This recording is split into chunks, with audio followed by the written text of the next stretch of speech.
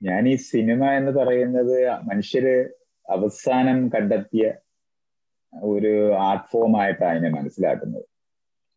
അപ്പം അവസാനം കണ്ടെത്തിയെന്ന് പറയുമ്പോൾ നമ്മുടെ കാർ ഇൻഡസ്ട്രി പോലെ തന്നെ ഒരു നീഡുള്ള സിനിമയാണ്, ഒരു ആർട്ട് ഫോമാണ്.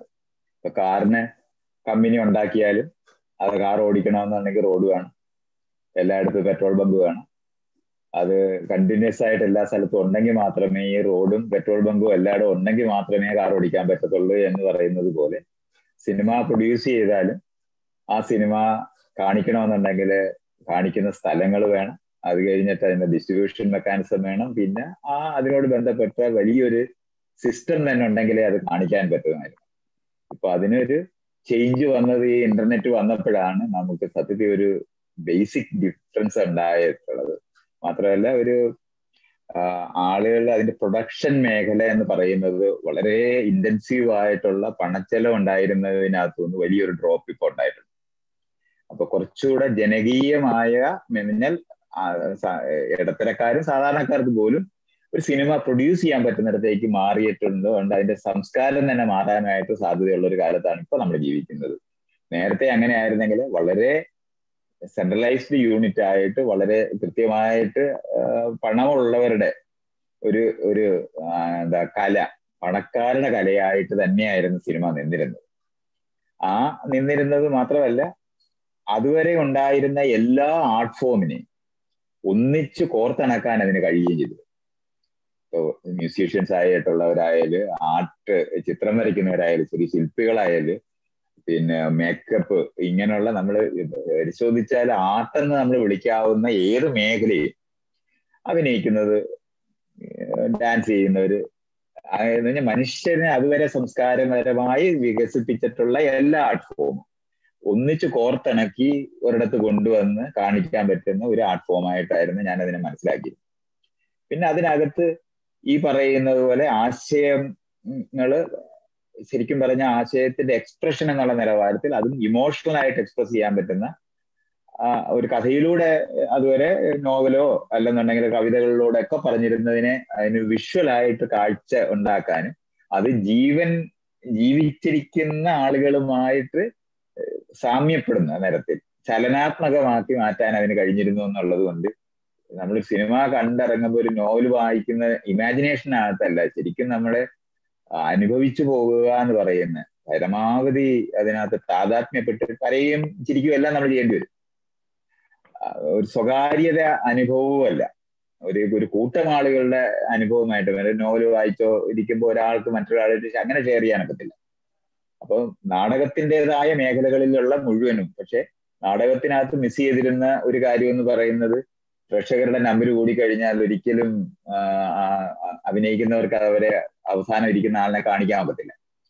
സൂക്ഷ്മമായിട്ടുള്ള മുഖത്തിന്റെ എക്സ്പ്രഷൻസിനെ മുഴുവൻ വക്രീകരിച്ച്, ഇപ്പൊ കഥകളി പോലുള്ള സാധനങ്ങളൊക്കെ മുഖത്തൊക്കെ വാരി ചായയൊക്കെ തേച്ച് ഭയങ്കര എന്താ പറയണ്ട പ്രകടനപരതയോടെ ഇമോഷൻസിനെ കാണിച്ച് വേണം ആളുകളെ കമ്മ്യൂണിക്കേറ്റ് ചെയ്യേണ്ടത്. ആ സ്ഥലം എല്ലാം ബ്രേക്ക് ചെയ്ത് ഈ ക്യാമറ പാൻ ചെയ്ത് ഫേസിലോട്ട് വരുന്ന കാരണം കൊണ്ട് ഇമോഷൻ എന്ന് പറയുന്ന കണ്ണിനകത്തോ അല്ലെങ്കിൽ തുര്യത്തിനകത്തോ അല്ലെങ്കിൽ ഒരു മുഖത്തിന്റെ നിറം മാറ്റത്തിനകത്ത് പോലും മറ്റുള്ളവരെ കാണിക്കാൻ പറ്റുന്ന നിലവാരത്തില് ഒരു എക്സ്പ്രഷൻ സാധ്യമായിരുന്നു. ഞാനൊരു വലിയ സ്ക്രീൻ നിറച്ചൊരാളുടെ ഫേസോ കണ്ണോ ഒക്കെ കാണിക്കാൻ പറ്റുമല്ലോ. അതൊക്കെ ആ പോസിബിലിറ്റീസ് എല്ലാം വന്നതോടെ ഈ അഭിനയം എന്ന് പറയുന്നത് മുഖത്തിന്റെ വക്രീകരണമല്ലാതെ ശരിക്കും പറഞ്ഞാൽ സൂക്ഷ്മ ചലനത്തിനൂടെയൊക്കെ, ഇപ്പം ശരിക്കും പറഞ്ഞ ആ കാര്യത്തിലൊക്കെ മോഹൻലാലൊക്കെ ഇങ്ങനെ ചെയ്തു വെക്കുന്ന ചില സമയങ്ങളൊക്കെ നമുക്ക് ഭയങ്കരമായിട്ട് ഇംപ്രസ്ഡ് ആയി പോകുന്ന സ്ഥലങ്ങളുണ്ട്. അത്രയും സട്ടിലായിട്ട് അത് അവിടെയാണ് സട്ടിലായിട്ട് അത് കാണിക്കാൻ പറ്റും. സൂക്ഷ്മത ചലനങ്ങൾ ഇവിടെ ഇമോഷൻസിനെ എക്സ്പ്രസ് ചെയ്യാൻ പറ്റുന്ന ഈ മേഖലയെല്ലാം ഉള്ള അത്രയും വൈപുല്യമുള്ള സാധ്യതകൾ നിറഞ്ഞ മറ്റൊരു ആർട്ട് ഫോമും ഇല്ല. അതാണ് ഇന്നിപ്പം വേണ്ട നമ്മുടെ മുന്നില് ജനകീയ എന്ന് പറഞ്ഞാൽ ഈ പണച്ചെലവില്ലാതെ കണ്ട് എഡിറ്റ് ചെയ്യുന്നതും ഈ ഡിജിറ്റൽ സിനിമകളുടെ ലോകം വന്നതോടെ മറ്റേ പ്രിന്റ് കോപ്പിയൊക്കെ എടുക്കണം എന്നൊക്കെ ആലോചിക്കാൻ പോലും പറ്റത്തില്ല. അത് മുഴുവൻ ബ്രേക്ക് ചെയ്ത് ഒരാൾക്കൊരു കൊച്ചു ക്യാമറ, ഇപ്പൊ ഈ മേടിക്കുന്ന ഫോൺ കൊണ്ട് ഒരു സിനിമ എടുക്കാവുന്നതാണ് യാഥാർത്ഥ്യം. സിനിമയുടെ ഈ നാടകത്തിന്റെ ഏറ്റവും വലിയ വിഷമം എന്ന് പറയുന്നത് ഈ ആളുകൾ വീണ്ടും വീണ്ടും ഇത് ആവർത്തിച്ചുകൊണ്ടിരിക്കേണ്ടി വരുന്നതും അവർക്ക് ഒരിക്കലും ഒരു പീക്ക് പെർഫോമൻസിനെ യോജിപ്പിക്കൊണ്ട് കൊണ്ടുപോകാനൊക്കത്തില്ല. ഒരാൾ നന്നായി അഭിനയിക്കുന്ന ദിവസം മറ്റൊരാൾ അതുപോലെ ആകണമെന്നില്ല. ഇതെല്ലാം എഡിറ്റ് ചെയ്തും ഒന്നിപ്പിച്ചും അതിന്റെ പെർഫോമൻസിന്റെ ഏറ്റവും നല്ല കാതലായ സമയത്ത് തന്നെ ചേർത്ത് എഡിറ്റ് ചെയ്ത് ഒരു സിനിമ ഉണ്ടാക്കുന്ന പോലെ ഒരു നാടകത്തിന് സാധ്യമല്ല.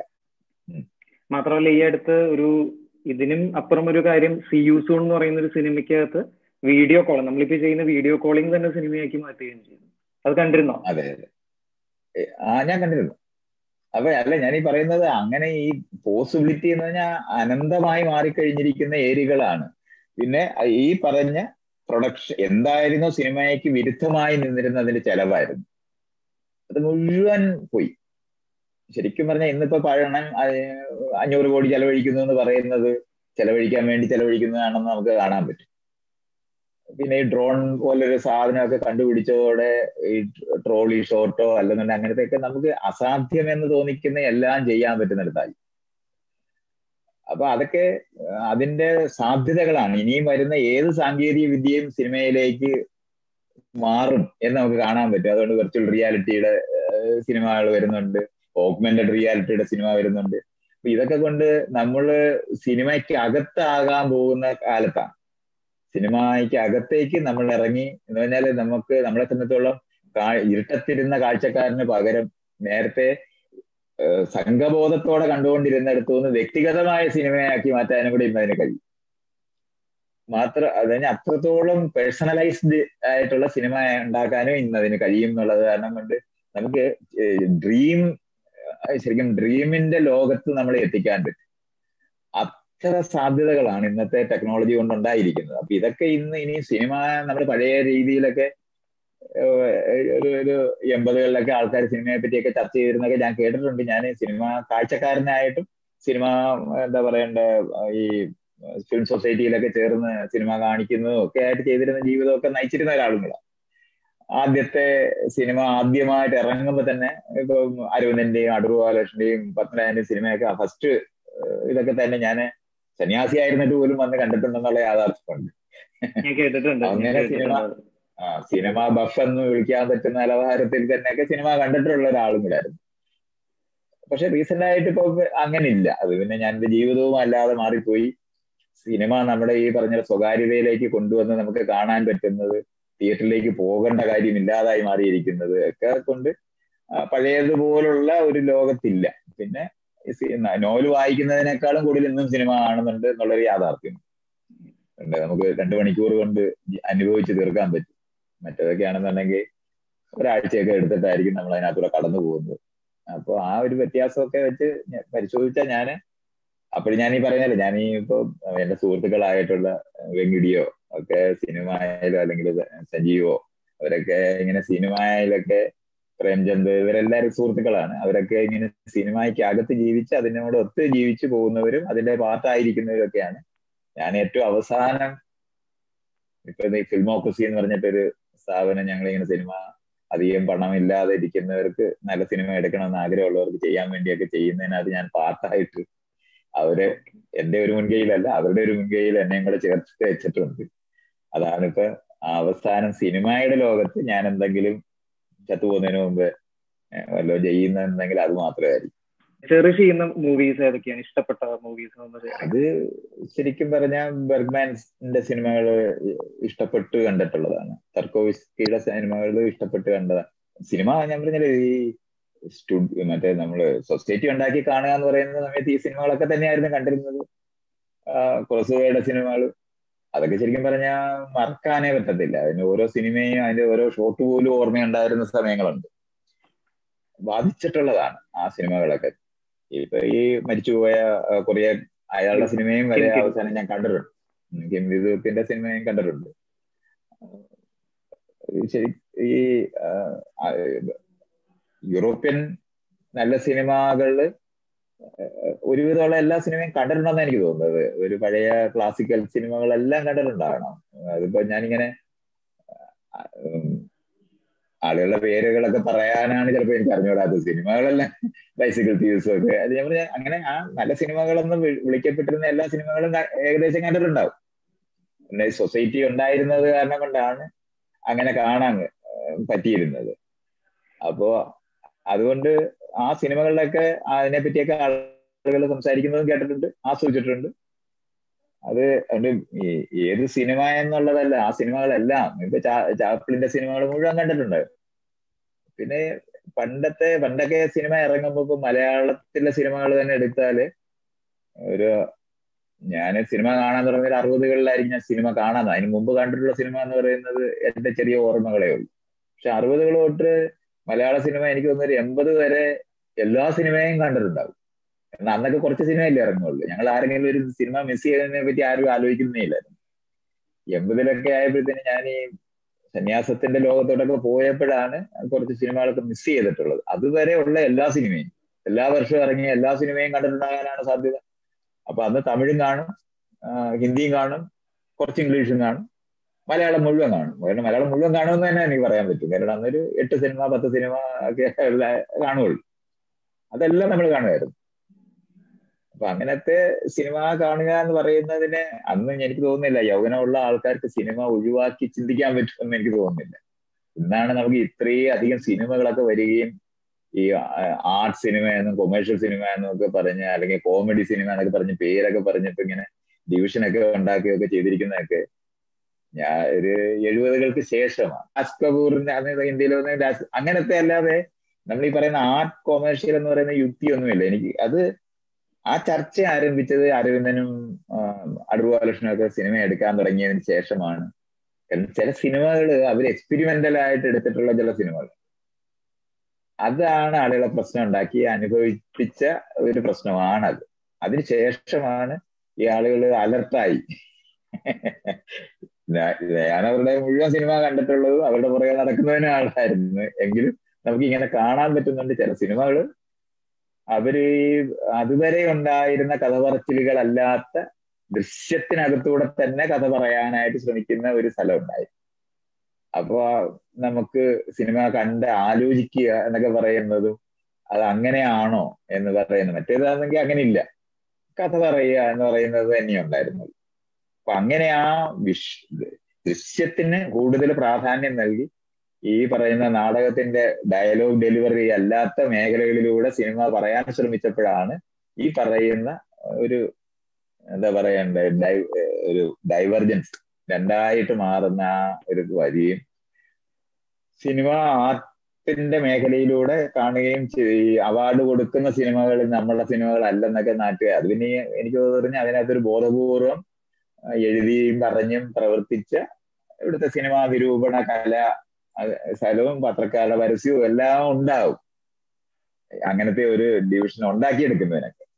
പിന്നെ അതൊരു വലിയ പാടായി മാറി. ആൾക്കാർക്ക് നല്ല സിനിമയും ചീത്ത സിനിമ എന്ന് പറഞ്ഞ്, കൊമേഴ്ഷ്യൽ സിനിമ എന്ന് പറഞ്ഞ്, ആർട്ട് സിനിമ എന്ന് പറഞ്ഞ് അങ്ങനെ സിനിമ മാറിയതോടെ ഒരു സീരിയസ് ആയിട്ട് സിനിമ എടുക്കാൻ കഴിയാതാക്കി കളയുന്ന ഒരു ഫാക്ടർ ഉണ്ടായി. അതൊന്ന് റീകൂപ്പ് ചെയ്യാൻ കുറച്ച് കഴിഞ്ഞിട്ടുള്ളത് പത്മരാജനും ഭരതനും ഒക്കെ ആയിരുന്നു. അങ്ങനത്തെ ഒരു ഏതാണ്ട് ഒരു തരത്തില് ടി വി ചന്ദ്രന്, ലെനിന്റെ ആന്റണി, ഇങ്ങനെയൊക്കെയുള്ള ആൾക്കാരൊക്കെ ആയിരുന്നു അന്ന് തീർത്തും ഒരറ്റത്തു നിന്ന് മറ്റേ അറ്റത്തേക്ക് പോകാതെ ഒക്കെ സിനിമ എടുക്കാനൊക്കെ പിന്നെ കഴിഞ്ഞിട്ടുള്ളത്. ആ ഡിസ്കഷൻസും ഒക്കെ അങ്ങനെ നടക്കുന്നുണ്ട്. ഇപ്പൊ പക്ഷെ എനിക്ക് തോന്നുന്നില്ല ഈ വീണ്ടും കൊമേഴ്ഷ്യൽ ആർട്ട് എന്ന് പറയുന്ന നിലവാരത്തിൽ ആളുകളെ ഡിവൈഡ് ചെയ്യുന്നില്ല, അത്രത്തേക്ക് മാറിയിട്ടുണ്ടെന്ന് തോന്നുന്നു. ആളുകൾക്ക് ആ ഒരു വിഭജനത്തിനോട് അല്ലെങ്കിൽ അങ്ങനെ ഒരു വിഭജനത്തിന്റെ ആവശ്യമുണ്ടോ? അത് ഇപ്പോ എവിടെ എത്തി നിൽക്കുന്നതാണ് വിചാരിക്കുന്നത്? ഞാൻ ഒരിക്കലും ആ വിഭജനത്തിന് ആവശ്യമുണ്ടെന്ന് എല്ലാവർക്കും പറ്റുന്ന ഒരു സിനിമയും ലോകത്ത് കാണത്തില്ല. എല്ലാ ഓഡിയൻസിനും പറ്റുന്ന എന്ത് സിനിമയും ലോകത്ത്, അല്ലെങ്കിൽ എന്തെങ്കിലും എഴുതാൻ പറ്റുമോ ലോകത്ത് ആരെങ്കിലും എഴുതുകയോ പറയുകയോ ചെയ്യുമ്പോൾ സകലർക്കും പറ്റുന്ന ഒരു സിനിമ എന്ന് പറഞ്ഞോ അല്ലെങ്കിൽ ഒരു നാടകം എന്ന് പറഞ്ഞോ അല്ലെന്നുണ്ടെങ്കിൽ ഒരു എന്താ പറയണ്ട ഒരു കഥയോ ഒന്നും എഴുതാൻ അങ്ങനെ പറ്റത്തില്ല. ഒരു സ്പെസിഫിക് അപ്പൊ പലതരത്തിലെ ഓഡിയൻസിന് പലതരത്തിലുള്ള സിനിമകൾ ഉണ്ടാക്കാം എന്ന് പറയുന്നതേ ഉള്ളൂ. അല്ലാതെ ഈ ആർട്ട് സിനിമയെന്നോ അല്ലാത്ത സിനിമ എന്നുള്ള ഡിവിഷൻ ഒരിക്കലും അതൊരു എന്താ പറയണ്ടേ ഒരു തെറ്റായ പദപ്രയോഗത്തിനകത്തുനിന്നുണ്ടായതാണ്. കവിത എഴുതുന്നത് കവിത വായിച്ച് ആസ്വദിക്കുന്നവർക്ക് മാത്രമേ, അല്ലാതെ നോവൽ വായിക്കുന്ന അത്രയും ആൾക്കാർ കവിത വായിക്കാൻ ഒരു സാധ്യതയില്ല. അങ്ങനെ മനസ്സിലാക്കിയാൽ മതി. വൈവിധ്യമായ തരത്തിലുള്ള സിനിമകൾ. ഇപ്പൊ നമ്മൾ എന്തുകൊണ്ടാണ് കോമഡി എന്നും ട്രാജഡി എന്നൊക്കെ ഉള്ള വാക്കുകൾ ഉപയോഗിക്കുന്നത്? ലവ് സ്റ്റോറി എന്ന് പറയുന്നില്ലേ? ഫാമിലി. അപ്പൊ അതിനകത്തൊക്കെ ഡിവിഷൻസ് പറയുന്നുണ്ട്. അപ്പൊ അതുപോലെ മനസ്സിലാക്കിയാൽ മതി. പലതരത്തിലെ തീംസ് ഉണ്ട്, പലതരത്തിലെ ഇപ്പൊ ഒരു പ്രമേയം തമാശ രൂപേണ പറയാൻ പറ്റും, അതേ സമയത്ത് അത് എന്താണ് ഗൗരവതരമായ രീതിയിൽ അനുഭവിപ്പിക്കാൻ പറ്റും. അപ്പൊ പലതരത്തിൽ അത് അവതരിപ്പിക്കാൻ പറ്റുമെന്ന് മനസ്സിലാക്കിയാൽ മതി. അത്രേ അതിന്റെ നീടേ ഉള്ളൂ. പക്ഷെ ചെയ്ത കാര്യം നന്നായി ചെയ്തിട്ടുണ്ടോ എന്ന് പറയുന്ന അതിന് സിനിമയുടെ ഗ്രാമർ അതിനകത്തുണ്ട്. ഇതൊക്കെയാണ് നമ്മൾ നോക്കേണ്ടത്. അല്ലാതെ ഈ പറയുന്ന ആർട്ട് സിനിമ എന്നും കൊമേഴ്ഷ്യൽ സിനിമ എന്ന് പറഞ്ഞ ഡിവിഷൻ ഒരു തരത്തിലും യോജിക്കാവുന്നതല്ല. സിനിമ സീരിയസ് ആയിട്ട് കൈകാര്യം ചെയ്തിട്ടില്ല എന്ന് കാണാൻ പറ്റും. നമ്മൾ ഈ കൊമേഴ്ഷ്യൽ സിനിമ എന്ന് പറയുമ്പോൾ വെറുതെ ഒരിക്കലും നമുക്ക് കണ്ടാൽ നമുക്ക് വിഷമം തോന്നത്തില്ല. അങ്ങനത്തെ മോശമായിട്ട് സിനിമ എടുക്കത്തില്ല.